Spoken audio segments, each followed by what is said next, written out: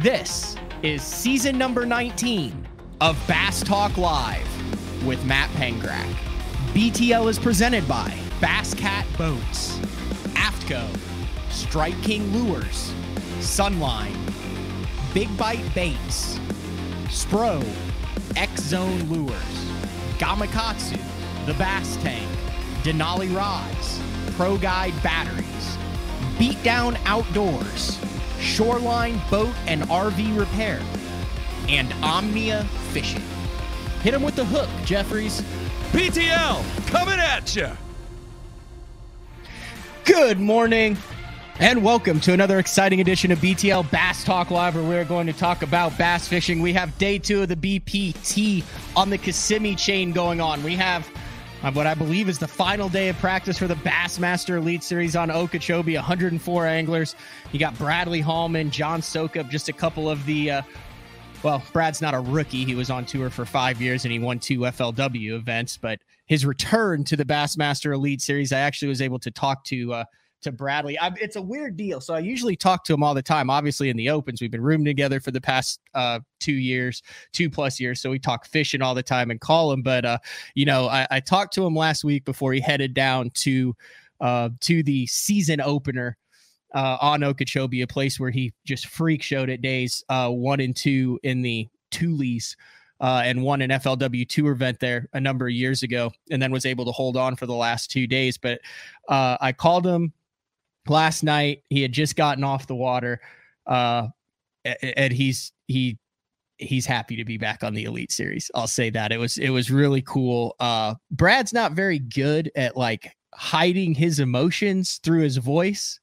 And I'm not saying like that he's on like mega sax and is going to, but I'm just saying the excitement of being back on the Elite Series, practicing for the Elite Series. He said, I'm sure it'll become much more real once everything kicks off, but really enjoying the process the second time around. So looking forward to that. I will be filming the Open Pros Pick'em tonight with Andrew Upshaw and Todd Castledine that will go out for fantasy fishing. And there's like a surprise guest that's going to be on that. So check Andrew's channel for that. I don't think I'm allowed to say who the surprise guest is. I just kind of figured out this morning who it is. Also, you still have time to join the BTL Bass Talk Live Fantasy Fishing Group on Bassmaster.com under the Fantasy Fishing. The season end winner will get a Denali 7'4" lithium multi-spin, the same spinning rod that I do the dink and dunk with, and then also get a guest spot on BTL. So jump in that group, join that, and if you win the season end, you can jump on BTL. Someone who'll be jumping on BTL today, and he's been on BTL before. I think the last time would have been Jeffrey's retirement show, maybe, or maybe a little bit before that. He's been around in the industry forever. We have a oddly parallel existence in this sport over the past couple decades. A guy that I've bounced a lot of ideas off and who I value his friendship. Industry, let me see. I asked him, I said, how do you want me to introduce you? Because he does a lot of things. He is a PR and marketing veteran. It's Alan McGuckin. What's up, Duck? That hanger. So yeah, that's not bad. To get started, let me share with people. You referenced our parallel lives. This is nuts. Yeah. I'm a little older than you, but we both grew up in the Midwest. You in Illinois, me on the Ohio-Pennsylvania border. We both moved our lives to Norman, Oklahoma to attend the University of Oklahoma. Chase this bass fishing dream. We both have an extensive writing background in the fishing business. And maybe most of all, people should know, we teamed up in the summer of 2014 on Grand Lake in a tournament. I think we took home $243 that day. We did. That was the day that both hydraulic lines blew in my boat, and we had to run in with the grasshopper legs flopping, and then there was the tornado sirens went off at weigh in, and I had to jump in the water with a bungee cord it wasn't a power pole deal, it was a boat deal. I made the mistake of buying a boat that had been ran by Kelly Jordan for a year and then Jared Miller for 2 years. Ooh, okay. That one's on me, Guck. Yeah. But I do fondly remember that. Yeah, we saw each other a couple weeks later after we fished together, and you're like, it was when Mike and Ellie won on the Delaware River, the Elite Series, a couple weeks later, and you brought me the check in Philadelphia and said, "Here's your half of the winnings." Dude, what I remember about that was I thought I was really dialed in on Grand. And there's a section of Grand that it's nondescript. Like everyone knows that there's a large population of fish in this section of Grand, but it's very hard to figure out. Topo maps not ideal. Lake map, like it's just not. It's weird. You know what I'm talking about, right? Yeah. But there are some nuggets in there, and you let me do my thing and not catch them. And I think maybe we had one or two, and you said, "Hey, let's go check out." It was a vein. Don't it was say too much, Panger. I'm not. I'm just saying it was a vein, and we rolled up. And dude, I'm telling you what, there was a school of 3-pounders that had never seen a bait. And the more you caught, the more pissed off the ones that didn't get the bait got. And we doubled up with the poles down for 3 hours? Never forget it, dude. Yeah. It was magical. Yep. Now, I did not put this is the truth. I did not put a waypoint on that spot because it was your spot, right? But I also know that I fished some major tournaments there since then where 3-pounders on every cast would be handy. Have never been able to find that spot again, Guck. Really? Yep. Never found it. They still live there. I know if I see it, what it would feel like, what it would look like. I think that I've gotten within a couple 100 yards of it, but that part of the lake changes on water level. Big time. Looks completely different. And it's a very nondescript spot, not related to the bank. Have spent some time trying to relocate it, unable to do so up until this point, Guck. Well, it's a forever great memory, buddy. I mean that. It is. You talked about the parallels. We also both had kind of a mentor that we met while we were at the University of Oklahoma that introduced us to the industry. Are we talking about Gilliland? Yeah. Yep. Gene Gilliland. Treasured friend to this day. One of my absolute best friends, biologist, conservation biologist for BASS, Gene Gilliland. Gotcha. And just like I met the one and only Mark Jeffries. Now I feel like Gilliland probably gave you a softer entrance to the industry than Jeffries did with me. There's probably a lot less yelling and demands. Well, your background at OU, you were a marketing guy.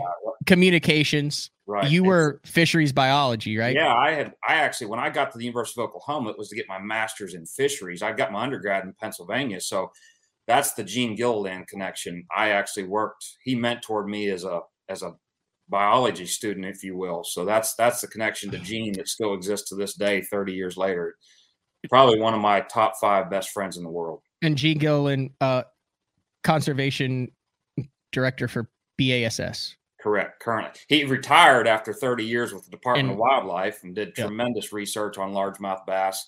I could go on for a half hour about all the cool stuff that he did relevant to the sport we love, from post-tournament mortality to, where do Florida bass thrive, where don't they thrive, how far do tournament release bass swim away from the weigh-in. He did all kinds of stuff relevant to the sport we love. But then he retired after 30 years from the state and went to work for BASS. And I gave him a hard time. I said, "You didn't retire. You're working as hard now as you ever have, Gene." He loves it. He's one of us. It's all he knows. It's what he loves. I want to say 2021 or 2022 Bass Fishing Hall of Fame inductee. He's legit. He is the guy. So the cool thing about that is, I fished the Wednesday nighter on Thunderbird. I moved up to Tulsa for a couple years, but before that, fished the Wednesday nighters, getting back into them this year. And one of the studies that he did back with Oklahoma was the distribution of largemouth. He still refuses to acknowledge that there's a good population of spotted bass in Thunderbird. But anyway, the distribution of largemouth in Lake Thunderbird following the Wednesday nighters. And before I was there, I guess, did you take part in any of this stuff? I did. Yeah, it wasn't my study, but I helped Gene. If Gene said he needed a hand, I helped. So yeah, I helped with that study. I remember it very well. So it's 25, 30 boats usually in that deal. Your typical Wednesday nighter, except there's usually like some Elite Series guys, current Elite Series guys, FLW Tour guys, maybe a All-American champ. It's a crazy Wednesday nighter sometimes. Depends, who shows up. But they would tag or explain how that worked, because I thought it was very interesting, and all the guys still talk about that study. Yeah, it was pretty fascinating. So guys would bring their tournament caught bass in there on Wednesday evening, and Gene would tag. He'd put a tag in their side of the fish there, and after they weighed them in, and we would release them there at the weigh-in ramp. Hog Creek.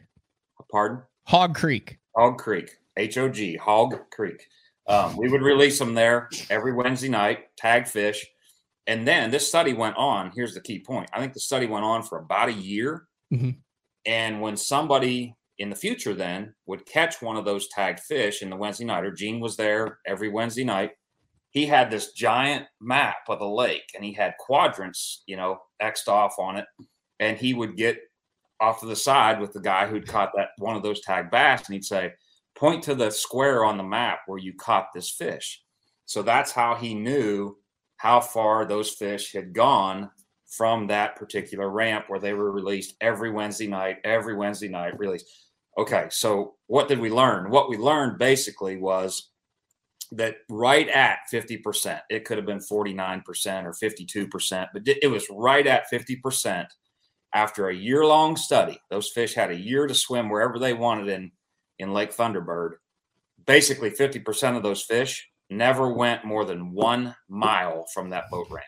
1 mile. Wow. 50% of all those largemouth never went more than 1 mile from the ramp. That's insane. And I'll give you another fun story. You got a minute? This is quick. Dude, we got it's up to you how long we have. I know you're on the road. You actually took a break in the hotel, so you're until the maid kicks you out. Okay. So Gene has all these bass out there swimming around with these tags on them. Well, at the same time, I'm doing my master's research, and I'm studying brush pile differences in brush piles, what they hold, what cedar piles hold, what hardwood piles hold. We even had some synthetic PVC things we built, and we would electrofish all those various habitats to see who was living where. Where did the big keeper bass live? Where did the majority of the fish live? What did they prefer? What did they not prefer? One of Gene's bass that he tagged in that study we just described, it took up a home in one of my brush piles from my study. And Panger, we shocked up that same fish with the same tag in him. We knew him by number on the tag. We'd shock that fish up once a month for 9 months, dude. He never left that brush pile. Never left that brush. I literally saw him grow over a 9 month. We would net him after we shocked him and measure him, and I literally watched that bass grow over a 9 month period of my study. He just lived there. And that fish, or that brush pile, as we just said, lo and behold, was about 200 yards around, I guess that'd be to the south of that ramp. So he was towards the cove or towards the main lake around that big sand point. Main lake, headed toward the dam on the same shoreline as the boat ramp. Okay, so around that big kind of sand point that when you hook it coming out of Hog would have to be it. You got to realize, dude, I haven't been on Thunderbird in 20 years, but yes, I mean, I think isn't there a swim beach right down in there somewhere? You're absolutely correct. Yeah. So right in that. There's Lake Thunderbird. There's Lake Thunderbird right there. Dude, we're going with this because I find this fascinating, and I've always wanted to know. So this is the boat ramp that we're talking about on Hog Creek. It's about a 4,500 acre fishery, and there's two main arms. There's just that big arm and that big arm. Mm-hmm. But the fish come from all over the lake. I mean, what I found was interesting show people where Hog Creek Ramp is there. This is Hog Creek Ramp right here. Correct. Right, where they weigh in. So, I mean, to get from Hog Creek Ramp where my cursor is over into Clear Creek. Yeah. 6-minute run, 7-minute run. It's not Grand Lake size, but it's a good size lake. You could fit 50 boats on it. Yeah. But so 50% of the fish that were caught from all over the lake stayed right in there. Yeah, and that fish that stayed in that particular brush pile, probably, if I'm guessing, slide south down that shoreline for me, about 200 yards. Somewhere right in there? Yeah, right in there, maybe a little further south is where he lived for at least 9 months. Right in there. Yep. Okay. There's currently a very good brush pile there right now, Mr. McGuckin. Okay, nice. So the other thing that I found interesting, though, was, and this is all just hearsay, from this study was, weren't there some fish that swam miles back to where they were originally caught and were caught like a couple weeks later back where they originally were caught, even though they were weighed in at Hog Creek? Yeah. So in most of these tracking studies, if you will, that I've witnessed, been a part of, whatever, when you talk about largemouth bass, the vast majority of them are lazy homebodies. They don't go far. Mm-hmm. I mean, the theory of already been caught fish in tournaments, it's legit. I mean, they don't go far, but there's always seems to be those a handful of renegades or outlaws that will swim 4 miles away. I did a study when I was an undergrad. I put transmitters in the abdominal cavity of 5 largemouth bass and tracked them for just 6 weeks. And of those 5 largemouth, just like I've described, 3 of them went right outside the cove where we released them, holed up in a laydown. This is Lake Raystown, Pennsylvania, for you Pennsylvania guys that are tuned in. They went right outside the cove, found a laydown tree on the shoreline, and never left. The one of the 5 was a 4-pounder, blind in one eye, swam 3 or 4 miles up the lake on Lake Raystown. So you have the majority of them that are lazy homebodies that never go far from where you turned them loose. And then, yes, you're correct, Panger. There's always a handful of renegades that swim 4 or 5 miles away. Because I remember one story, one of the guys on the Wednesday Nighters, because it's one of those deals where you weigh in and everybody gives each other a hard time, and then you crack a cold one and stand around on the front deck and talk about the 5-pounder you broke off in the pile. Yep. And they were talking about in that study, one of the guys caught one way up the river, and they weighed it in Hog Creek, and like 2 weeks later caught the same dang fish way up the river on the same bed. It's fascinating, man. To get there, you have to go down you have to go down one arm, completely up the other arm, under a bridge, over a wood-laden flat, into the creek channel, and then swim 3 miles up the river to get back where you were. It makes you admire Mother Nature, doesn't it? Pretty awesome. You did mention something before about how you were doing a study about different types of piles, Guck, and that piqued my interest. Do you remember the details on that, on which piles the bass preferred? This is maybe a selfish question for me. No. So when I was in fisheries or studying fisheries, I've been a passionate angler my whole life. So I always wanted to do research that was relevant to what we love and what people that are watching love. So my master's thesis, I remember it was my research in 1993, 94. We were evaluating the differences in habitat. And the reason why we were doing that and why it was relevant, especially at the time, was that the state of Oklahoma had hired 2 or 3 guys to do nothing but habitat restoration. They had a pontoon boat. I think it was 2 guys. And all they did was go around the different lakes in the state that were aging and establish brush piles.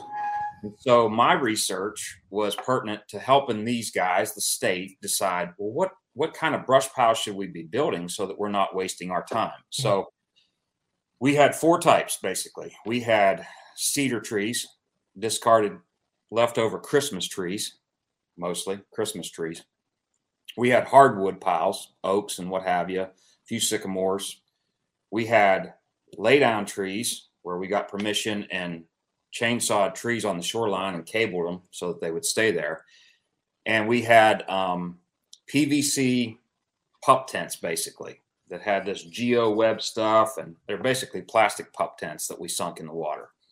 And the long and short of it, guys, listeners, is that the cedar piles, the Christmas trees, they held the most fish. So tons of fingerling fish got in there, a lot of bluegills, sunfish, small bass. But the keeper bass, this is what everybody wants to know, they hands down preferred the hardwood piles. And you might ask why. Well, to throw a scientific term out there, it came down to what we call interstitial spacing. All that means is the amount of spacing between the branches. So think about it. If you're a 4-pound largemouth, you have a real hard time backing yourself into a Christmas tree and waiting on something to come by, right? Because the branches are tight. Mm-hmm. If you're a fingerling, now that's great because you got a lot of places to hide in there if you're 2-3 inches long.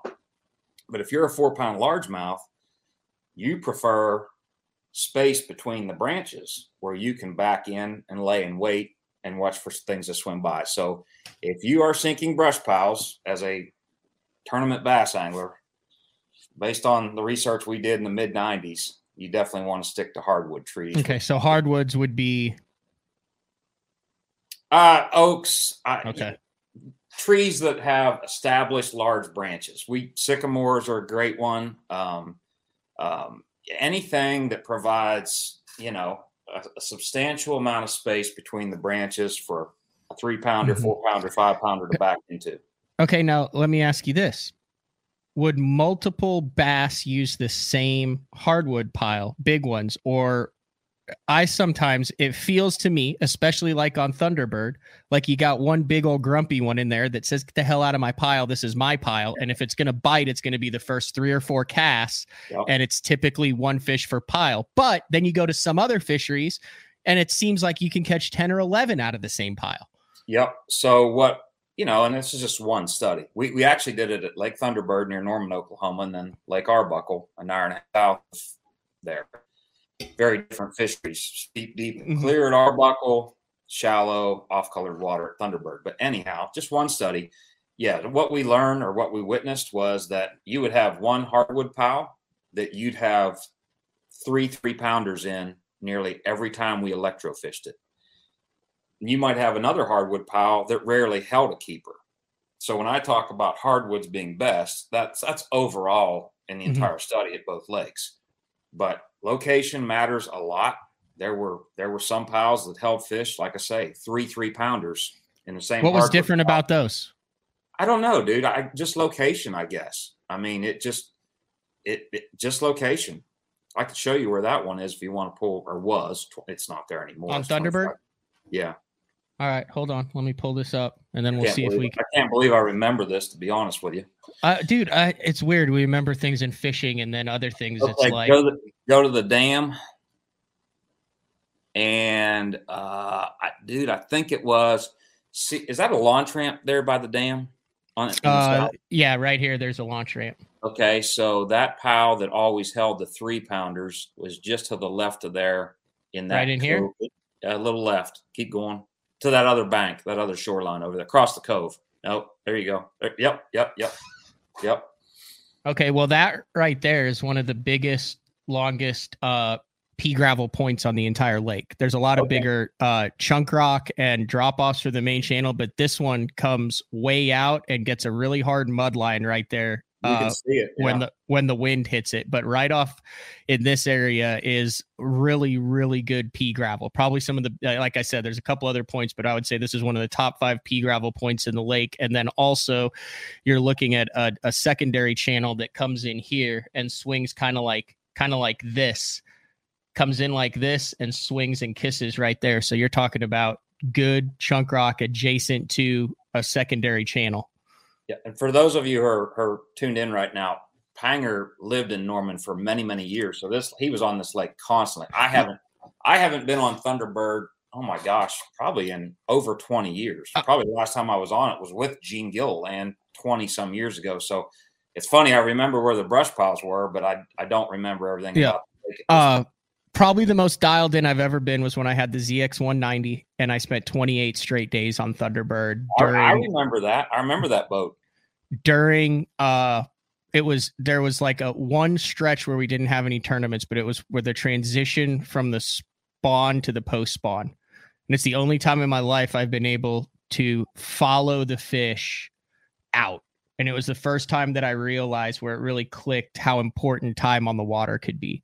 Yep. Because you hear the top guys in the sport say things like, I'm going to fish where the fish are going to, or I had to relocate my fish from practice. And I'm like, this is BS. No, I literally was like, oh my gosh, you can see them sliding out. A week ago I was catching them here. Now they're moving out a little bit. Now they're moving out. And then they get in the piles. It was just really cool. I've never been that dialed in on a body of water, understanding what was going on as I was during that 28-day period. Pretty unique experience. Yeah. All right, we're going to take our first break of the show. We're talking with PR and marketing guy Alan McGuckin, but we started the show off with some really cool fisheries biologist stuff. I I got to ask before we move on. Did they hold in the PVC stuff at all? No. Really? No. So, yeah. And here's the theory on that. So they were, when I call them plastic pup tents, they were about the size of the backyard pup tents we all slept out in the backyard as a kid. And so my theory on that is, we talked about the spacing. I think they were too spacious. I don't think they felt secure in there. They could get in them quite easily, but there was nothing really hiding them. So no, the PVC pup tents did not work. Now I've seen studies, I've read studies where PVC structures of different types worked, but the ones we had, I think they were too spacious. And that makes sense why you catch so many crappie around Christmas trees, because those crappie can slide in there. They're safe. They don't have to worry about being ambushed from the bottom because it's too hard to get drilled when you've got so much stuff between you and the predator. I'm such a weirdo about this, Panger, and now you will be too. Dude, I will literally find myself looking at trees, whether it's in my backyard or on the shoreline of a lake, and going, oh man, that would be the perfect brush pile.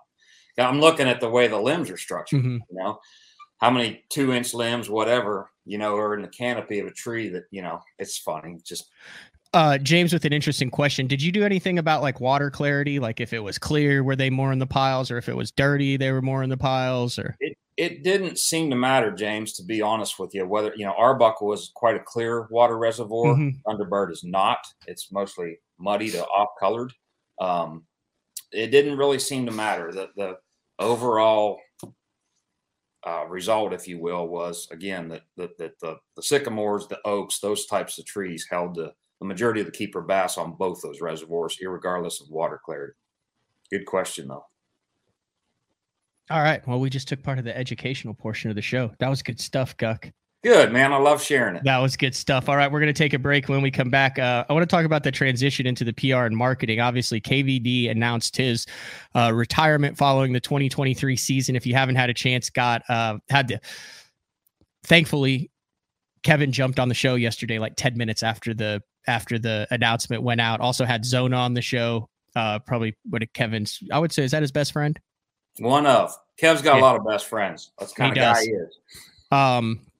And then Ken Duke was on for a 30-minute historical perspective about KVD's career. But you have spent a lot of time with Kevin through your work with Dynamic sponsorships. You're talking, how many years has he been a Team Toyota guy? I'm going to just top my head, say roughly 15. And you've written legitimately hundreds of articles with or about him. Probably over 100 photo shoot. I mean, you have worked with Kevin more so than probably. Well, I mean, sure, there's guys at Strike King and stuff, but I mean, dude, you also had him back in the Quantum days. So you had Quantum and Toyota. Well, yes, for a time period, we were working together on, for I guess about 9 or 10 years, we worked together on Quantum and Toyota, but we actually met 28 years ago when I was a rookie in the business, 1995. Right after he was still wearing the jean vest back then with the nitro hat that was pointy. Oh yeah, he was. Yeah. All right, we'll talk about that when we come back. It's BTL on a Tuesday. Today is Tuesday, February 14th, 2023. With Alan McGuckin. We'll be back right after this. The new Puma STS has been redesigned from the ground up. With the angler, design, function, and performance in mind, nothing on this new offering was compromised, and the only thing carried over from the previous version is the name. Based on the Soft Touch series hull that started with the flagship Jaguar, this new model is nimble and performs incredibly well at all speeds with either a 250 or 300 horsepower engine. Featuring a new 96-inch wide-body footprint, this hull measures out at 20 foot 7 inches in length. Industry-leading design coupled with tournament-winning performance. The Puma STS from Basscat. Feel the rush.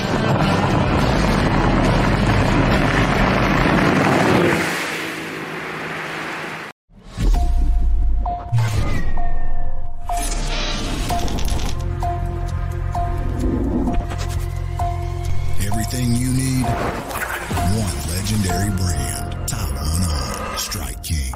Hey guys, Gerald Swindle representing the AFCO Hydronaut. This is the jacket I love wearing when times is tough, and I'm talking about the weather, not the fishing. The jacket, what I like, I got a double cup right here. I can seal up the bottom of my jacket because when you're fishing, you're holding your arms up. You're bad about getting water that runs downhill. Everything bends good. I'm long arm. Look, it fits very comfortable. My arms are flexible. I've got the speed hood on, pouring down rain. I can get everything zipped up. One thing they did is they made plenty of pocket space. If you ain't got enough pockets in the Hydronaut rain suit, you just got too much stuff. From the water membrane, that's 30K, baby. 30 times the reason you ain't gonna get wet. Super warm. If it's cold in the wintertime, you put on your Hydronaut, you're gonna be a much more comfortable person. If you don't want to just look sexy at Dairy Queen, wear your Hydronaut. We got it from small to 5X. Most rain gear does not come in that many sizes. You got waist adjusting straps. We can make it fit you. No matter what the environment is, we want you to be comfortable. We want you to be dry. You gotta check it out. It ain't gonna let you down. Elite Series Pro Daryl Gleason here. My Pro Guide batteries keep me going on those long tournament days and long practice days. Always plenty of juice, never fail.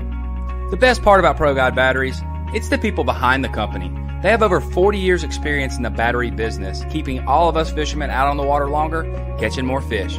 Check them out at ProGuideBatteries.com. What's up, Bass Talk Live fans? Brandon Polnick here. And ever since I won a couple Bassmaster Elite Series events on X-Zone Lures, I've been getting a bunch of questions of what makes them so special and different. And really, the truth is, it's in the details. The little details, things like no cheap fillers in their plastic. That gives you more lifelike action, more realistic and vibrant colors. But don't just take my word for it. Go to www.xzonelures.com and check them out for yourself. All right, welcome back. BTL on a Tuesday, talking with Alan McGuckin, industry insider, marketing, media guy. And are you a fisheries biologist? I never worked as a fisheries biologist because we're a good segue here. I finished my master's in fisheries, finished that research project, and got my master's degree. Never actually worked, never drew a paycheck as a biologist, but trained up to get my master's in fisheries. So I certainly don't even attempt to put myself on the same level as a Gene Gilliland or all the great guys and girls out there that are practicing biologists. But yeah, that was big part of my life. And as you could tell on the first segment, I love talking about all that research and sharing it with anglers. Yeah, that was good stuff. Before we get into the next segment, I want to let everybody know. So obviously the Elite Series kicks off on Okeechobee in 2 days. And I mentioned that in the first segment that Brad Hallman returning to the Elite Series for a limited time now on BigBiteBaits.com. There is a BFE kit, best flipper ever. I remember when he came up with that name, I was like, I don't know, that might be a little too edgy. And now it's like just a standard. But the flipping bait, you can go back and look at all the videos and stuff for the last couple of years, but a $29 value, now only $32.99. You can get it at BigBiteBaits.com. It has 2 of the BFE decals, which I was really upset last year. Hallman got them, and I didn't get any to put on the Bass Cat. So I've got my BFE decal that I'm going to put on this year. You get the decals, you get the tackle box, and then you get a $44.29 worth of BFEs in Black, Blue Flake, Hematoma, Bedlam, which we ran a color contest, which that's an Oklahoma deal near and dear to our hearts. Orange Flake on one side, Crimson Flake on the other. South Africa Special, Tilapia Magic, Black Neon Clear Sparkle, and my favorite color, BTL. So go to BigBiteBaits.com and check that out. You're a Big Bite Baits guy, aren't you, Guck? You're always posting Big Bite Baits stuff. I got a little jumpy there when you said Black Neon Sparkle. Is that your... That's a Biffle deal, isn't it? Yeah. I think it's an Oklahoma shallow water deal. I think Jason Christie would tell you that's.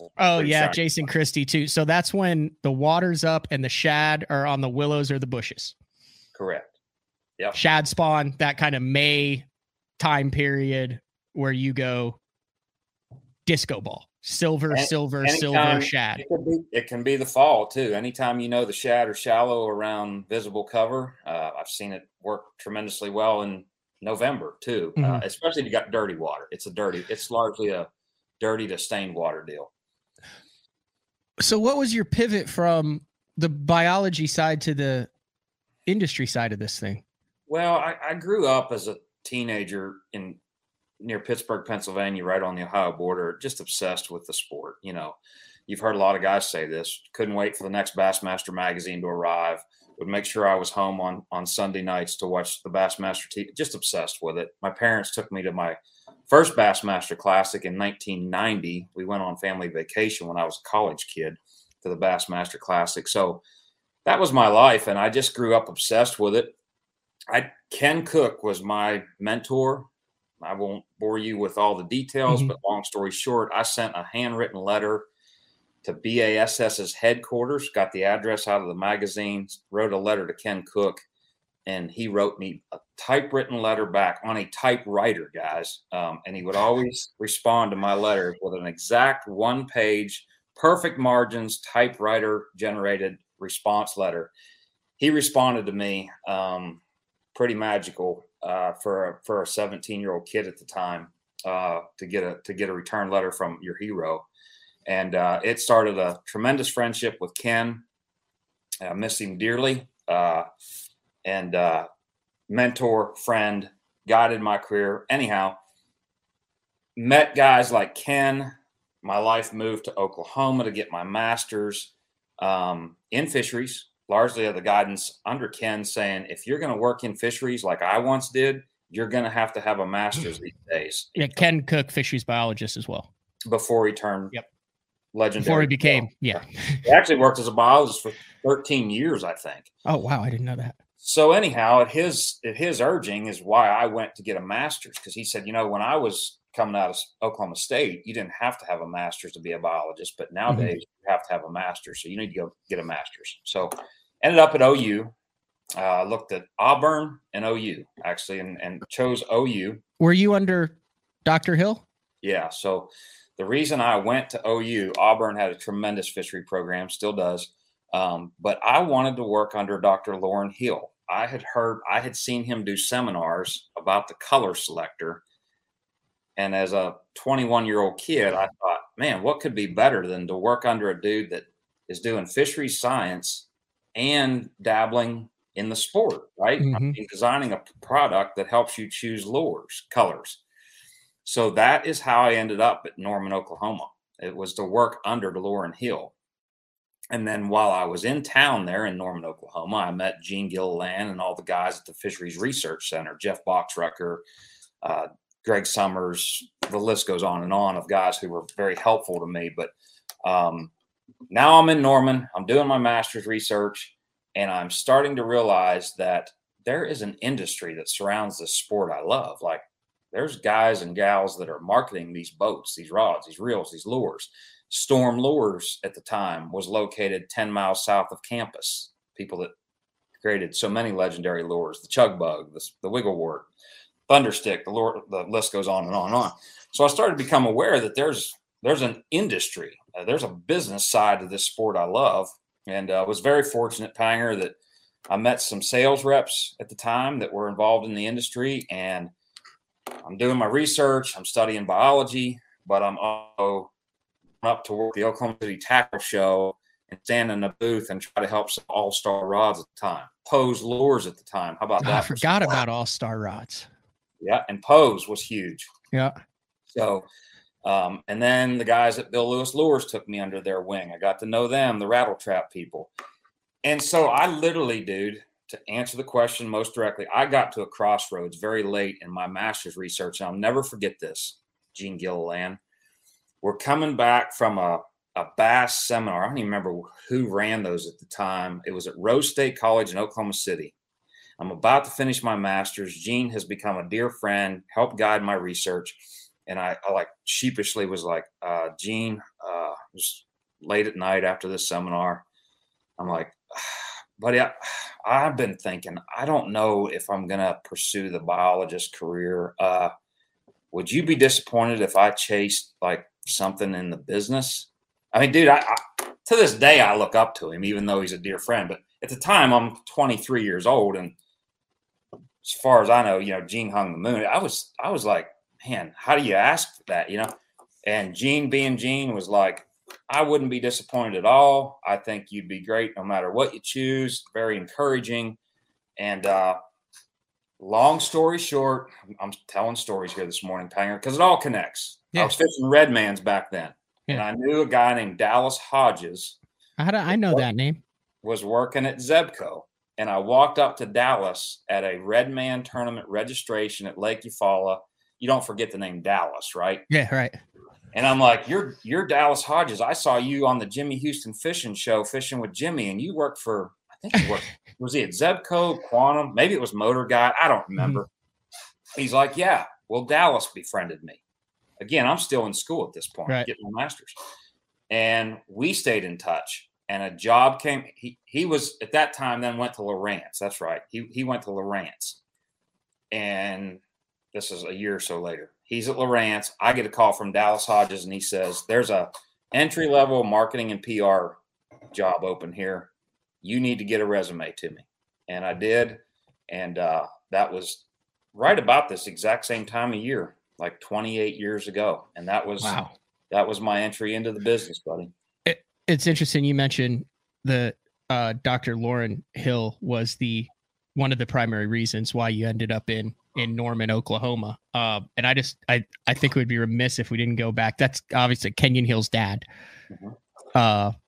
And I wanted to share this with some people because there's a lot of stuff that you guys know about today that is a direct result of Dr. Hill's research that a lot of people don't know about. Fair assessment, Guck? Yeah.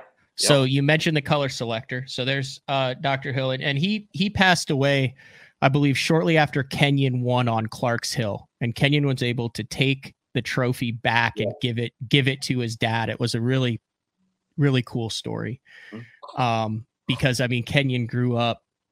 I mean, he grew up with probably the foremost scientist in black bass study that was relatable to weekend and tournament fishing. It wasn't a fair assessment. Yeah. And I keep talking about Gene, but a lot of Gene's research has been very relatable to this group here as well. Yeah, it's all kind of the same. But so you mentioned the color selector that he was in, but also he has said the snack tricks. He'd watch snakes swim for hours and analyze their movement so he could get the snake tricks. Yep. Do you remember that? I don't remember that. Yeah. It was a snake lure? Yes. Yeah. So I'm trying to think how I sum all this up, but he was forever. He was a tinkerer at heart, and he was a PhD. He was a PhD at the University of Oklahoma. I think he was chairman of the zoology department at one time, but he was a bass fisherman at heart. And of course, raised Kenyon, and Kenyon was a longtime tournament pro. But yeah, Dr. Hill was always inventing, for a lack of a better word. I mean, I can remember walking into his office on campus, and he was a very good artist, and he would sketch this stuff, and he'd have this stuff on his desk, designing the next Snatrix. Here's what we probably ought to talk about is when he invented the color selector. That was his hallmark invention, if you will. He made a ton of money. It's where you drop something in the water. I mean, we've talked about it. If you don't know, you drop this probe in the water. You have a dial. You drop it down. You look at the dial, and it tells you what color of plastic worm or crankbait you need to be throwing. Yeah, and the way that it basically worked was it was an indication of light penetration at whatever depth you were dropping that probe to, based on water clarity. Mm-hmm. And so that's it wasn't magical. It was measuring essentially light penetration and paired with according to water clarity, and that's how it helped you decide on lure color. Mm-hmm. That was his iconic invention, and he sold a bazillion of those things and made a lot of money off of it. But then what that spawned off was all these different lure series. So he partnered with various lure companies. Pretty sure Bill Lewis Rattletrap had a series of baits painted to the exact colors on the color selector. So it was a system. I see. Yeah. That's interesting. Back to the article then. So there's another thing that everyone knows about that he had a lot to do with.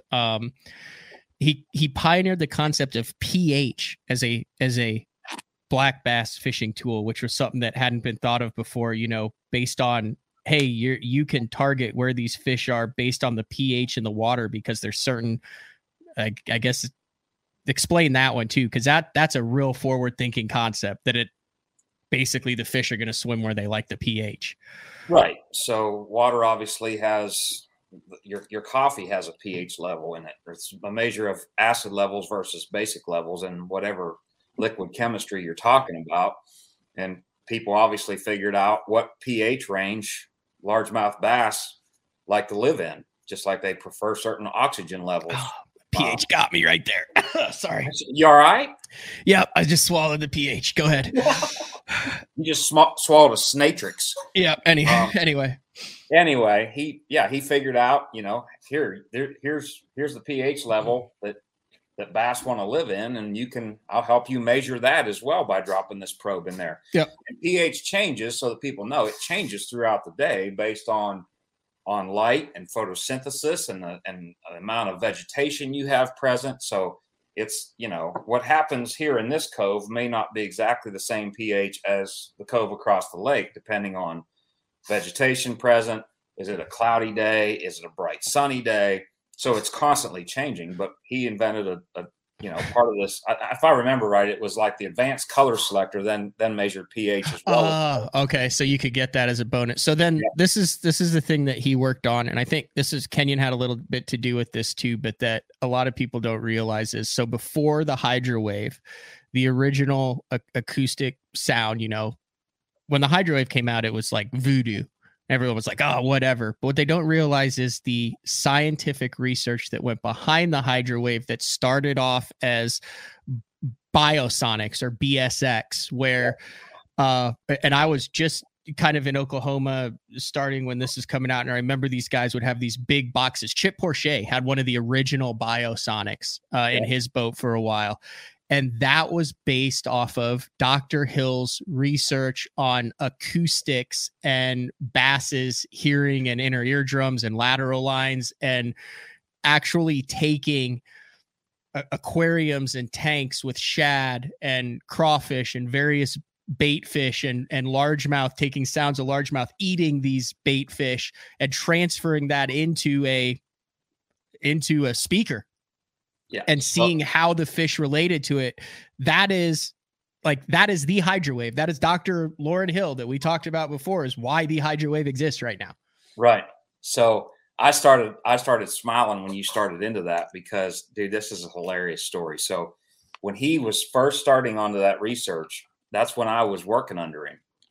And he found out my classmate, Jake, who's now a PhD down in Florida, could scuba dive, was a certified scuba diver. And so, grad students are like, they're the low people on the totem pole. And, I won't get into that, but he found out Jake could scuba dive. So Pinger, this is a true story. He hauls Jake and I down, Lauryn Hill did, down to, I think it was Purcell, Oklahoma, Purcell City Lake. Dude, cold, super muddy that day. And poor Jake puts on his scuba gear, and Lauren's dropping this sound making device underwater. And he's like, you go down there and tell me what you see. And Jake's like, I can't see nothing, Dr. Hill. I can't see anything. And it was just the ultimate failed research project.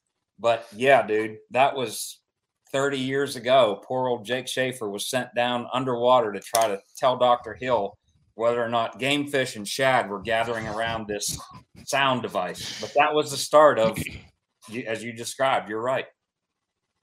It's crazy. It's crazy how much stuff is connected, and how, I mean, dude, you were like there right at the start of that. And now, I mean, you think that this stuff just exists, but man, someone's got to invent it. And the fact that, there's been black bass in the Americas since, was it the explorers talked about, was it Lewis and Clark talked about catching black bass or whatever, but this sport or competitive activity, depending on what you want to call it, where it sits in your spectrum, has only been around a very short amount of time and has grown so rapidly that a lot of these things that, a high school kid gets in and takes for granted now, has the people who developed it, who invented it, who had the concept, who saw that to fruition, they're still around.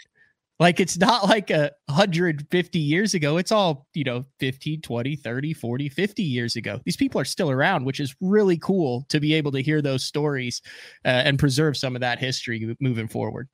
Yep. We've lost a number of them, and Dr. Hill passed away, I believe, in 2008. So yeah. That's hard to believe. I did want to get you on, like, one of the main catalysts for this. I should have had you on like freaking years ago. This is good stuff, Guck. We'll do it again. I know. Are you good? You're not going to get kicked out of the hotel room? They want to come in and do room service, but I said, hey, I'm on Bass Talk Live. Yeah, fair enough. Let's get into KVD. Okay. KVD retired. So we've got your background. So you've worked at, dude, we could do a whole thing on Terminator and all sorts of that. We'll save that for another day. Okay. Because I want to get into KVD. Announced his retirement yesterday. They said you've worked with him. You got the shirt on there for such a long time. What makes him different off the water? Not on the water. You can look at the stats and see what makes him different on the water. You know him off the water probably better than anyone else in the industry.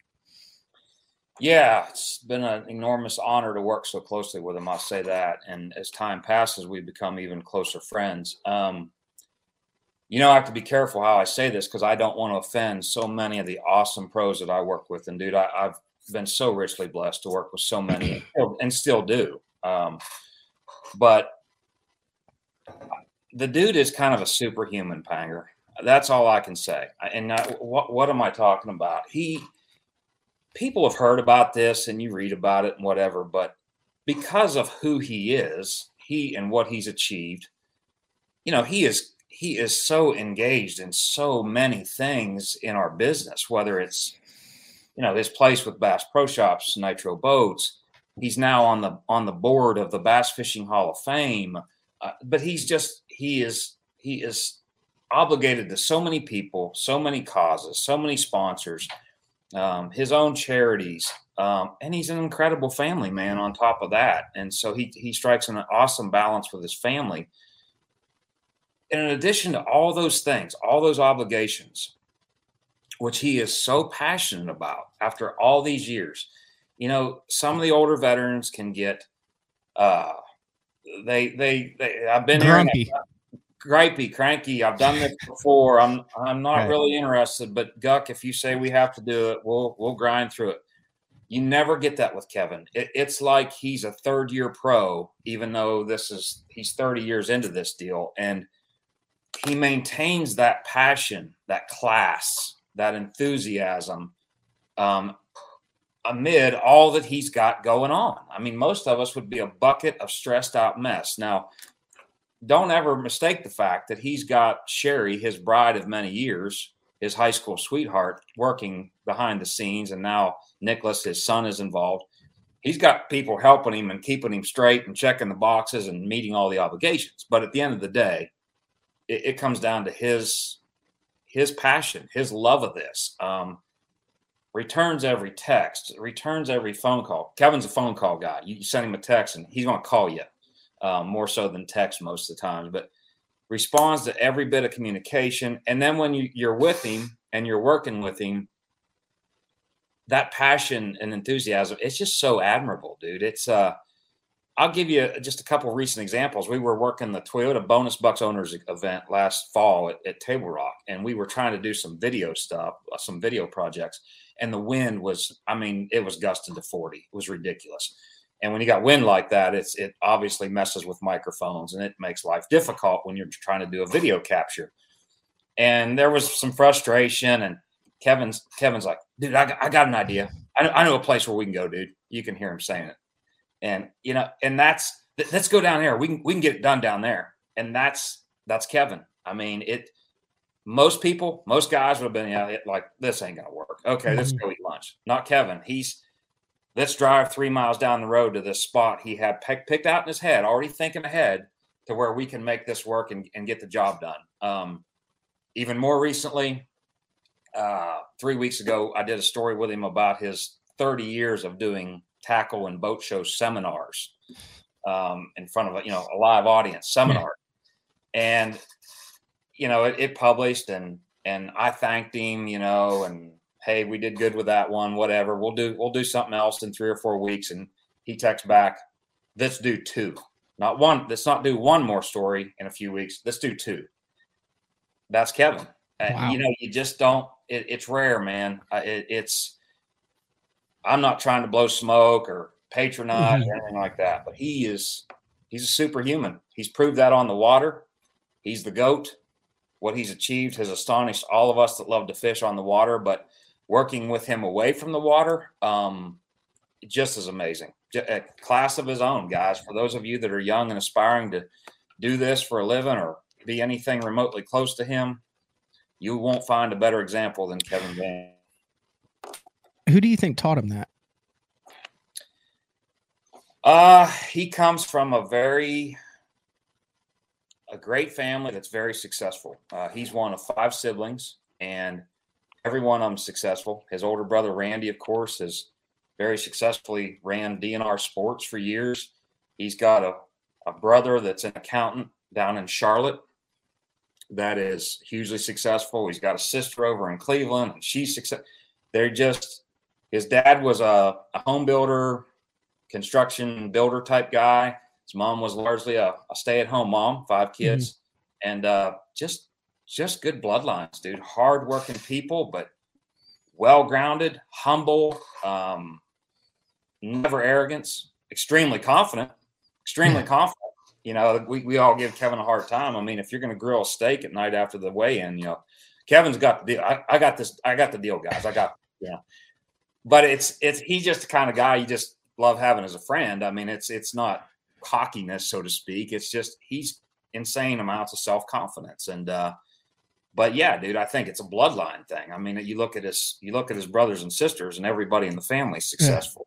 And family is huge to them. Like, they all gather around on Sundays, and and they'll have 4 or 5 grills going and 30 people in the house, and everybody brings a dish. And I mean, with all that he's got going on, when he's home, dude, it's all about family. If you're a first, second, third year Elite Series BPT pro getting into this, and like I said, you're in the industry, you're looking at guys making decisions as whether to add them to a major team. You're doing life-changing stuff for guys that are in the industry here. People rely on these sponsorships, right, for their livelihood. If you're looking at Kevin, you talk about it. What are 3 things that you haven't talked about Kevin that a young guy getting into this thing could look at Kevin and emulate from him that would make their lives a lot easier moving forward for the next 10 years of their career? On the business side of the business side of things. We can't talk about the on the water because that's just freak show. We're talking business side. Yeah. I'll give you a real simple one right off. Return every text and phone call promptly as you can. Return every text and phone call as promptly as you can. Number 2, don't ever lose sight of your blessings, if you will. If you've got a sponsor that's taking a chance on you, don't ever lose sight of the goodness of that. I see that quality pouring out in Brandon Lester and Matt Airy that we added to the Toyota team 3 or 4 years ago. Both of those guys have never lost sight of what that sponsorship means to them. They're return every text and phone call guys. They're, so 2, don't ever lose sight of the goodness of what you've been given, and treat that with passion and enthusiasm. And then if I were to give you a third, if you want to think like Kevin Van Dam, put yourself in, as he is so good at doing, put yourself in my shoes, as he's good at doing, or the videographer's shoes, or the photographer's shoes, or Kevin. What I'm saying, guys, is Kevin kind of knows what you need, just like you know what you need. So I know that your job as a pro angler or a semi-professional angler is to catch fish largely, but Kevin is exceptional in that he has paid attention and made it a point to know, well, what's Guck need? What's Guck need in this photograph? What's Guck asking me for this short story we're doing? What's the videographer need? When he's on the set of a video shoot, I mean, he's just, he's on to the next step just like you are. So return every text and phone call. Don't ever lose sight of the goodness of what you've been given, and try to be generous and put yourself in the shoes of those folks that are trying to work with you. That's really good stuff, Guck. Iaconelli is the same way when it comes to that. Maybe not as far as returning every phone call or showing up on time. I think it's probably helped with Becky taking over some of that in recent years. But as far as you have his undivided attention, he wants to do an article. He's going to know your name. He's going to assess what you need for that article or for that story. In his head, he's going to write that article for you. He's going to say, Matt, that's a great question. What he's doing there is he's given himself time to formulate how he wants to do it, how he's going to fit his sponsorship plugs in it. And he said, let's say it's a 7-inch worm.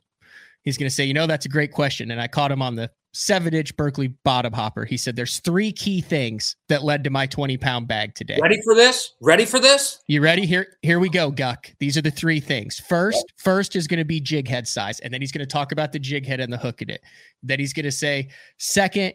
And then he's going to say, and finally, and he's going to tell you the 3rd thing. And then he's going to look at you and say, so the 3 things, he's going to repeat them. He's going to put a bow on it. And you're going to look down at your recorder, or if you're, Steve Wright or Price or any of those guys, or Louie, and you're still scribbling notes, you're going to have the story written. And then in return, when you need a story with a day or two, you're going to go to the guy who basically writes it for you without having to go back and decipher a bowl of spaghetti. Yep. You nailed it. You said Iaconelli is a tremendous teacher of the sport. He is. And I'll tell you, somebody else is that, you get these guys focused and you get their undivided attention. Like Hackney's incredible at that too. You give Hack a topic, and when he's focused on what you're doing, dude, he is an incredible teacher. And so, yeah, man, that's the 3rd thing that I talked about. Be thinking, what does this guy need from me? And now look, in all fairness, Van Dam, Iaconelli, Swindle, they've done so much of this, right? And they've been doing it for 25 to 35 years. But they started not doing it. They didn't start out as Van Dam. They didn't start out as Swindle. They didn't start out as Iaconelli. I mean, like you just mentioned about Aerie and Lester, who knows 10 or 15 years from now, they kind of have their future in their own hands based on what they do both on and off the water. So you could be talking about them just like we talk about those 3 guys that seem to be unattainable on Mount Rushmore with this group right here, because they all had to be there at some point, Guck. Yeah, absolutely. Tournament fishermen, and I once was one. I'm not bashing anybody, but they tend to get very focused on, their own world and catching them and catching them and catching them. And the great ones, as we started talking about Kevin, the great ones are able to do both. They can strike that balance. You're good at this, Panger. They can strike that balance, man, between, okay, now I've done my thing on the water. Now Guck needs to work with me, or Panger needs to talk to me. I need to shift gears, and I need to, 1, return the call or the text, 2, be grateful that he or she is reaching out to me. And then 3rd, what does he need? How can I help? But let me put myself in their shoes. You work with Toyota's been a massive sponsor of BASS for 15 years? Yeah, massive. I think maybe even 16. And the BPT Major League. I mean, it's been all over the map. But I would say they've got to be the biggest non-endemic right now. And I guess you could kind of say they're an endemic because you need tow vehicles. But they're a multi-billion-dollar international worldwide company, right? Correct. Non-endemic, it would be accurate. Yes, they're a non-endemic. We talked a little bit about this before the show, but like, let's say big bite baits. I talked about them earlier, and let's say they sell 50 of those things based on my little read through plug in this show. Well, that's pretty obvious. Big bite baits is going to notice that, and they're going to say, hey, that's freaking cool. That makes it valuable to sponsor the show. That makes it we can see the return on our investment with that, right? It's an endemic in that. But when you get to these major non-endemics, and we always talk about it in the industry, how do you add the non-endemics? If once you know the story, you realize that behind the scenes with the FLW and the Irwin Jacobs and the team deals and all that, those weren't just like independent non-endemics, like a guy at Pringles going, hey, it might be now, but a lot of those were Walmart, NCAP, working, was it Johnson & Johnson products. But to get true like non-endemics in the sport, how do people in the sport show the value for a non-endemic for getting involved in that sport? Do you understand the question that I'm trying to get here to Guck? Because that's the crux of it. If you could get a major company that goes, hey, this bass fishing thing, this is making us money. This is selling us product. We need to stay with this. That's where the true growth happens in the sport, in my opinion. Yeah. So, well, are you asking, how do you get their attention if you're trying to get a sponsorship, or how do you get your attention as a BTL listener watching it, as me in the industry wanting to support the non-endemics that are already in the industry? How do we show appreciation? Yeah, to make them stay. Yeah, so 40 years ago, you might have written a handwritten letter and sent it to their corporate offices. Exactly. Them, right? Yeah, so that's what I'm thinking. I mean, yeah, well, it's not 40 years ago. So here in 2023, the answer to your question is very simple. Great brands, powerful brands, Toyota, for example, they are scientists when it comes to tracking social media. Surprise, surprise. So one easy answer to your question is tag them. If you're a guy or a gal that has bought a Toyota vehicle and you're towing your boat to the ramp, whether you're a hardcore angler or just fishing for fun, you're using one of their vehicles to tow your boat to the ramp on Saturday or Sunday morning, post a picture of that tow vehicle with your bass boat behind it and tag them. That all gets recognized and tracked. And you can do that with most of the brands in the world in this day and age. That's the short answer to your question. That's the modern day way of sending the corporate office a thank you letter, right? I like that. So if you've got a non-endemic product, it could be a spice that one of the guys says, hey, this is one of my sponsors. It could be shoes, socks. It could be anything. Okay, I'll give you guys an example. Maybe I shouldn't, but I will. I did a story, I don't remember, last year sometime with Matt Airy. Matt Airy has a love of chewing sunflower seeds when he's driving long drives to the next event or wherever he's headed. And so he's like become a sunflower seed nut, right? He's got those he loves, those he doesn't love so much. Well, we did a story at Lake Fork about his sunflower seed habit. And we tagged that particular brand in the story. We didn't know anybody there. And sure enough, within days, they were reaching out to Matt Airy and shipping him boxes of free seeds. That's awesome. Yeah. Now, no sponsorship became of it yet, but it's a foot in the door. But it's a foot in the door, and they recognize it based on one article with some proper. It doesn't have to be an article. Again, it can be your question. You're just a fishing person. You're just a fan, and again, use the Toyota example. You back the boat down the ramp, beautiful sunrise. Take a pretty picture with your cell phone, post it, and tag them. That all gets recognized and tracked and appreciated. Okay, so case in point, then Matt Lee comes out, and I can't remember the name of it off the top of my head, but it looks like he's got a really cool phone case sponsor for the 2023 season. Yeah. I'm trying to figure out. I should know as well. We need to know that, don't we? Yes, we do. Hold on. Let me pull up his because this is how it works. But I wanted to make sure that when I ordered one, they knew that I was ordering one because they sponsored Matt Lee. Yep. Because look at my phone case. It's like, it's not a good phone case. It's like turquoise and we all know you could tear up a crowbar in a snowbank, Panger. You're kind of rough. Yeah, I could. So he posts it, and literally I'd never heard of this company. The only reason that I know about it, Quad Lock, Matty Lee. Quad Lock. And the only reason I know about it is because his Falcon is wrapped in Quad Lock. Yep. But it's got a thing that you can lock your phone in. It's got a great case. You can do videos with it. You can put it next to your boat there to where it stays. You can put it forward. You can shoot videos. You can take pictures. I need a Quad Lock. So I sent him a message. Hey, I need to get with you about what Quad Lock I need to buy. But it crossed my mind. How do I let Quad Lock know that the only reason I'm spending $100 or whatever on their phone case, and I don't want one, I want to buy it, right? Yeah. Is because they're sponsored Matt Lee. Yep. So when you get that sucker, take a picture of it in use on the water. I don't care. Hold up a fish and hold it up in the other hand, whatever. Just show them how their product, whether it's that product or any other product, how key point here, how it fits into the, in our case, bass fishing lifestyle. And all that's so easy to do with social media these days. All you got to do is take time to get a decent photo and tag them up. Here, look at this right here. There's Quad Lock right there. Yep. There he is. Quad Lock ambassador, Matt Lee, down on the bottom. There's the new wrap. Look at these things. Like, he's such a good looking little fella too. He is. We hit some sort of weird algorithm when I had him on.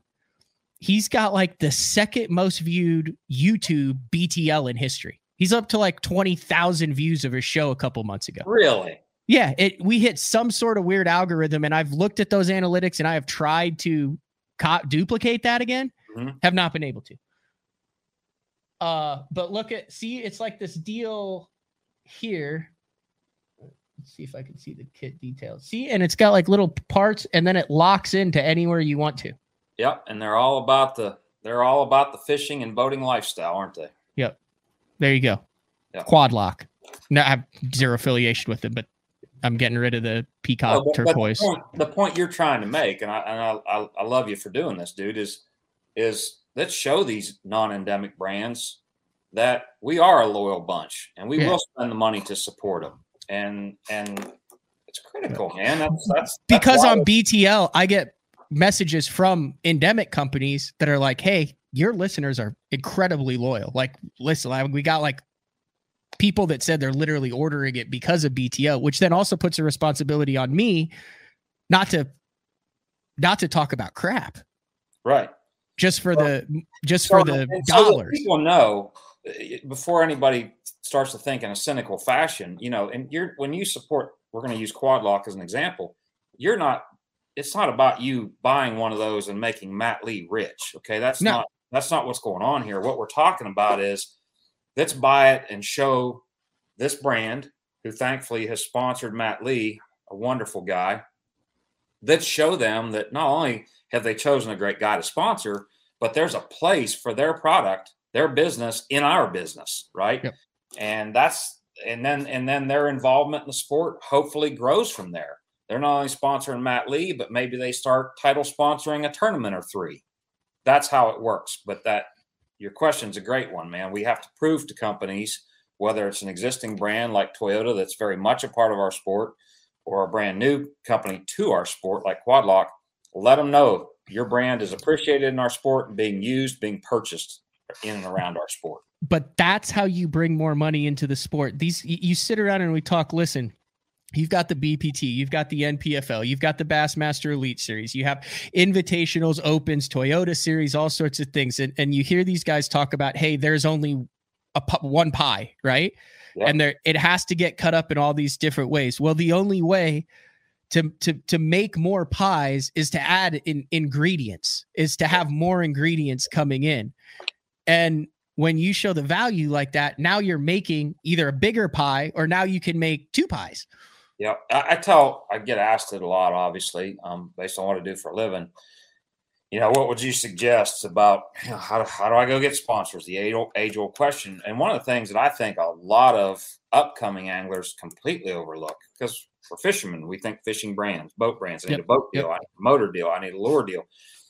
And I tell a lot of them, man, look people in your own hometown or your own home county. You've got successful businesses, whether it's a sports bar or whatever it is. I think way too often tournament anglers at all levels, all ages, completely forget about the business right down the street that may have nothing to do with catching a fish, but would love to have additional exposure at a good value. I agree. And then here's how it works. You get that business down the street. You're showing that value. There's a guy who goes into that business who really likes their wings at lunch. He happens to own a company that does very well, but he goes there every Monday through Friday. He sees about it. Then you meet that guy than that owner of the restaurant's going, yeah, we're sponsoring this angler. Really good dude, always on top of things, brings a lot of business into the store. Really, I'm looking to diversify my sponsorship portfolio. Maybe now you meet that guy. Now you're into another business. He meets it, and now all of a sudden things start happening. Yeah, and none of them make fishing lures or rods and reel for a living. No. Yeah. That's good stuff.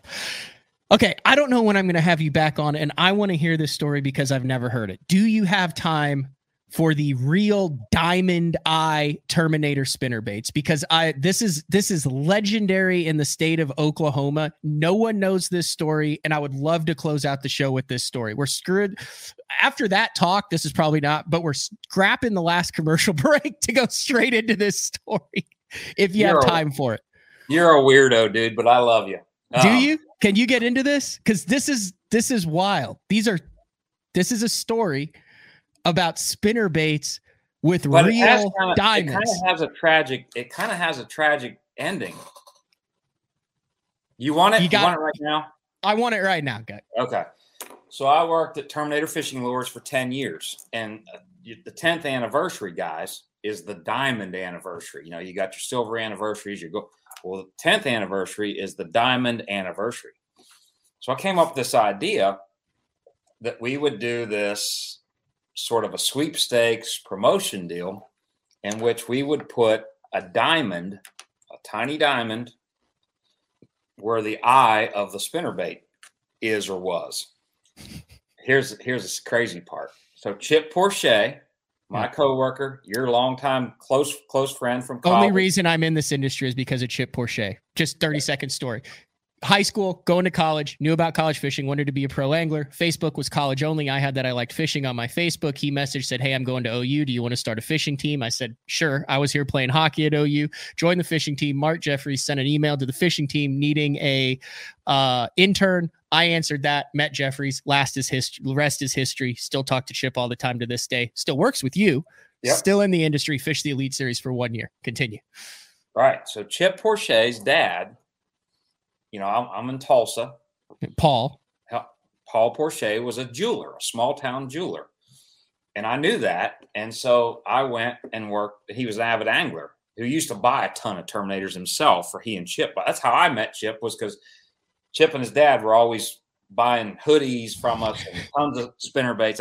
I met Chip when he was like 12 years old. Now he's my coworker and he's like 33 years old. But anyhow, I go to Chip's dad, the jeweler. I said, Terminator's having its 10th anniversary. I want to do a consumer sweepstakes, and I want you to drop diamonds into the eyes of a few spinnerbaits. I don't remember. It might have been 10. I don't remember.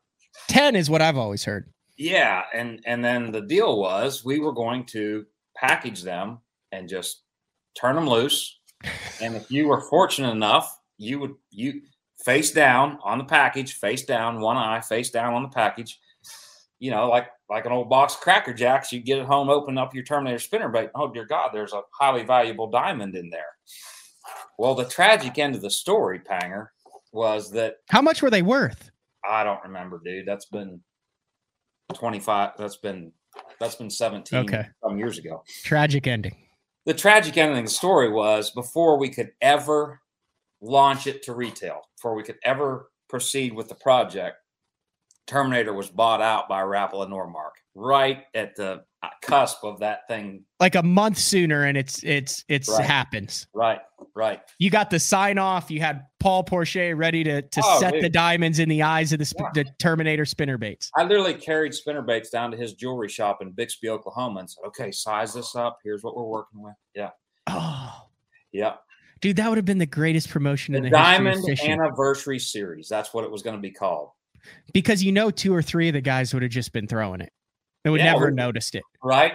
Yeah. Well, I remember, and you're jogging my memory. We designed the packaging. We were ready, man. And before all that could launch, we were basically there were talks, and we got bought out by Rapala Normark.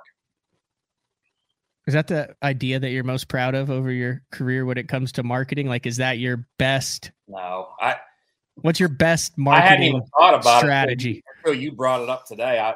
That's why I said you're a weirdo. You remember stuff like that, but well, of course. We still talk about that stuff dude, around Oklahoma. I don't think there's that Terminator run was especially fun and memorable and something near and dear to my heart, just because we were basically a small brand with a very small staff of people and took it from birth to, I think we sold over 10 million premium priced products. Holy cow, 10 million? Yeah. Now that's spinner baits, that's jigs, that's buzz baits, that's everything that we ever did. But yeah, I mean, taking something from an unknown, nobody knew what a Terminator spinner bait was when we launched it in 1997 to basically worldwide distribution. I mean, we were selling baits in Spain. We were selling baits in South Africa. We were in 2,500 Walmart stores. I mean, that's really special to take something from birth to successful branding, distribution, whatever you want to call it. It was, we made it a household name in the fishing business. And I remember that kind of platinum, like industrial Terminator, like the logo on it. Like that's just an iconic logo. Yep. Did you guys come up with that, or did they already have that? That was developed. I think at the time, I don't even remember fully, Panger, that they had, when I came on board, that branding that you're referring to, the riveted steel, it was already in existence. But when I agreed to work for the company, we hadn't launched it. Like, I agreed to work for them a month before they launched it. We launched it to the world. So I was like sworn to secrecy that this was even happening when I interviewed to come on board with them. Yeah, and then if what I also remember about them is they kind of reinvented the high-end jig. Like, as far as the packaging with like the brush guard and the finish, I just remember Terminator jigs were always top notch. Well, thank you, man. So the jig, we're getting way in the weeds here, but that's what the show does, Guck. The jig side of the fishing business is a difficult one because it's such a simple product, right? It's lead and a hook and a brush guard and a skirt, basically, but they cost a lot. The manufacturing cost is not cheap on them, right? But we've established this unfortunate perception that jigs should be cheap, right? So you have a real problem as a manufacturer because you've dumped a lot of money into building a premium jig that you just paid a great compliment to. But the problem is the consumer never wants to pay you. He'll give $6, $8, $9 for a spinner bait or a buzz bait, right? But he or she is not going to give you that for a jig. So the margins, the money that you make on jigs is not good. Little industry insider there. Unless you're Randy Blockett and you come out with a $10 flipping jig. Yeah. Yeah. And then you get into things like you start adding rattles and you add, another whatever. So anyhow, premium skirts or hand-tied skirts or a specific hook, or you go with a tungsten head. Or don't give me a 30-minute dissertation on this, but I want to know. Quick, give me 2 sentences. Are you a rattle guy on your jigs, or are you not a rattle guy on your jigs? Situational, 100%. Okay. Because I've been known to put a rattle on everything I can put a rattle on. Brandon Lester and I have fun with this. He hates rattles. He tears rattles off of jigs. I'm like, dude, yeah. So you're an in-between situation guy. 100% in-between guy. Okay. All right. Where are you headed? Because I know you said, hey, I made a pit stop, but I decided to stick around for the show instead of doing it in the truck. So thankful that you did, because we did day 4 with I think this is the best show of the year, Guck. You're lying. I'll say it. No, I'm going to say it right now. February 14th, right now. Best show of the year. It's Valentine's Day, dude. I know your love life is, yeah. Single and ready to mingle right there, ladies. I shouldn't have said that. I'm sorry. It's Valentine's Day, Panger. We haven't mentioned that.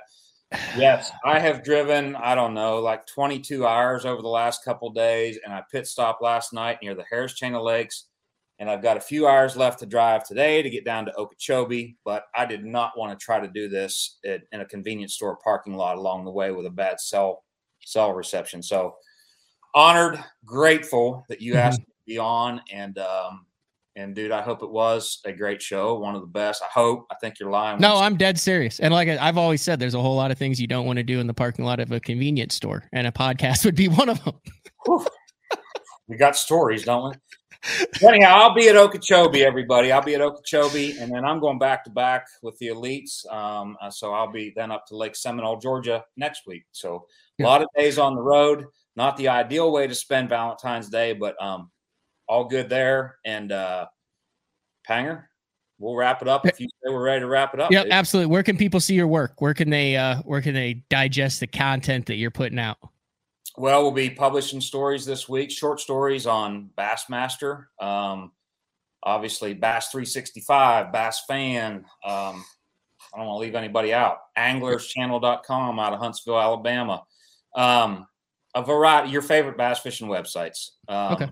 And I just try to give people a little look behind the curtain at what's going on in the tournaments, some lifestyle stuff, nuts and bolts when we have to, and working with all the various pros this week. Obviously, I'll be closely tied to Gerald Swindle and Matt Airy, Brandon Lester, Mike Iaconelli. Those four guys will be much my focus this week at Okeechobee because they're all Toyota guys. So fantastic job, Guck. Greatly. I enjoyed the heck out of it. They basically had a conversation like I would have, like if we were like stuck with nowhere to go. That's the exact same stuff I would have asked. It was good stuff, man.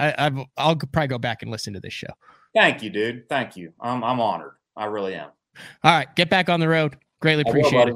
All right. Let's do it again. Will do. All right. That was Alan McGuckin, and a wealth of information. I mean, dude, we started with fisheries biology stuff and what type of wood bass prefer and how far they travel after they're caught in a tournament, and ended with how to keep non-endemics in the sport and show the value. That covers the gamut. All right, we do need to take a break. When we come back, we'll talk about what we have for the rest of the week. We'll look at what's going on in the BPT. We'll talk a little bit about what's going to happen on the Elite Series. It's BTL on a Tuesday, February 14th. We'll be back right after this. Are you looking to install your own fishing electronics? The solution is the Bass Tank Power Harness. It takes the guesswork out of installation. No more voltage issues or interference. Designed by an engineer so that you can get professional results right there in your own garage. Installation done right with the help of the Bass Tank Power Harness. You can feel confident knowing that your installation was done right. The Bass Tank Power Harness. Give us a call or order yours today at thebasstank.com. Get the best patterns backed by tournament data. Start by finding the best 10% of your lake. Know exactly what to look for and what to throw. After that, just put them in the boat. Try the Deep Dive app today. Look at that beast right there. The great thing about the new Sensation soft plastics from Big Bite Baits, heavily scented, super soft, buoyant, comes in 7 great new shapes. I've got a couple of them of my signature series, the Cliffhanger Worm and the Ramtail Craw. Great for a flipping jig, football jig, swim jig, all that. Several other great shapes. Really excited about it. We've worked over the last year, catches fish all over the country, and I think it's going to catch fish for people everywhere you try it.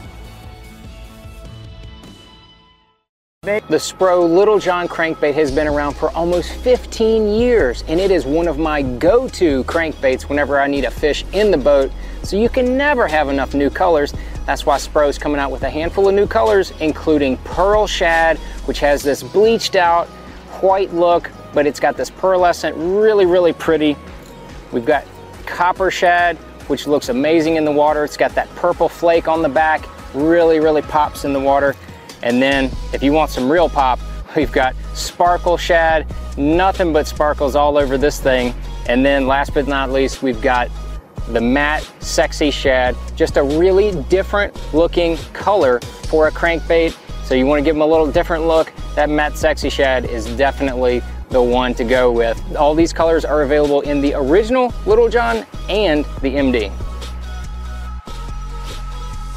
Shoreline Boat and RV, dock rash, storm damage, collision repair, that deep scratch or gouge from trying to access that secret creek. Shoreline Boat and RV can get your prized possession back in mint condition and looking good on the water, fast.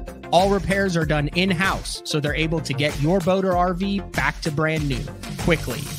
All Shoreline's work comes with a rock-solid warranty. Find out more at ShorelineBoatandRV.com. Kansas City, Austin, and Tulsa.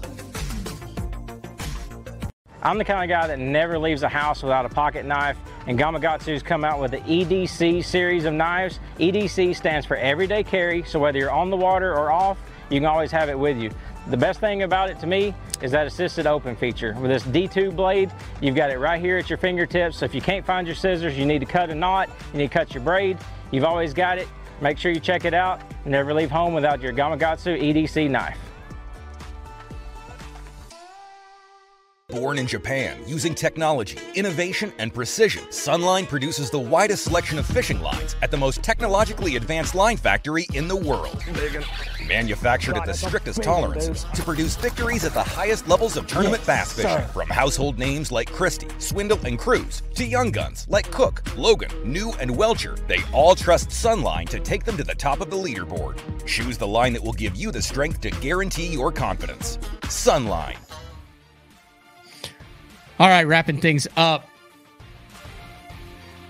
on a Tuesday. Big shout out to Alan McGuckin for taking some extra time to jump on BTL. I've known Guck, like I said, since I got into this thing in 2006, 2007, and a lot of similarities between us, but definitely knows his stuff. And that was some a little bit behind the scenes gems that he talked about today. Tomorrow, a show that I'm very excited and looking forward to, something that I've talked about on the show for a year.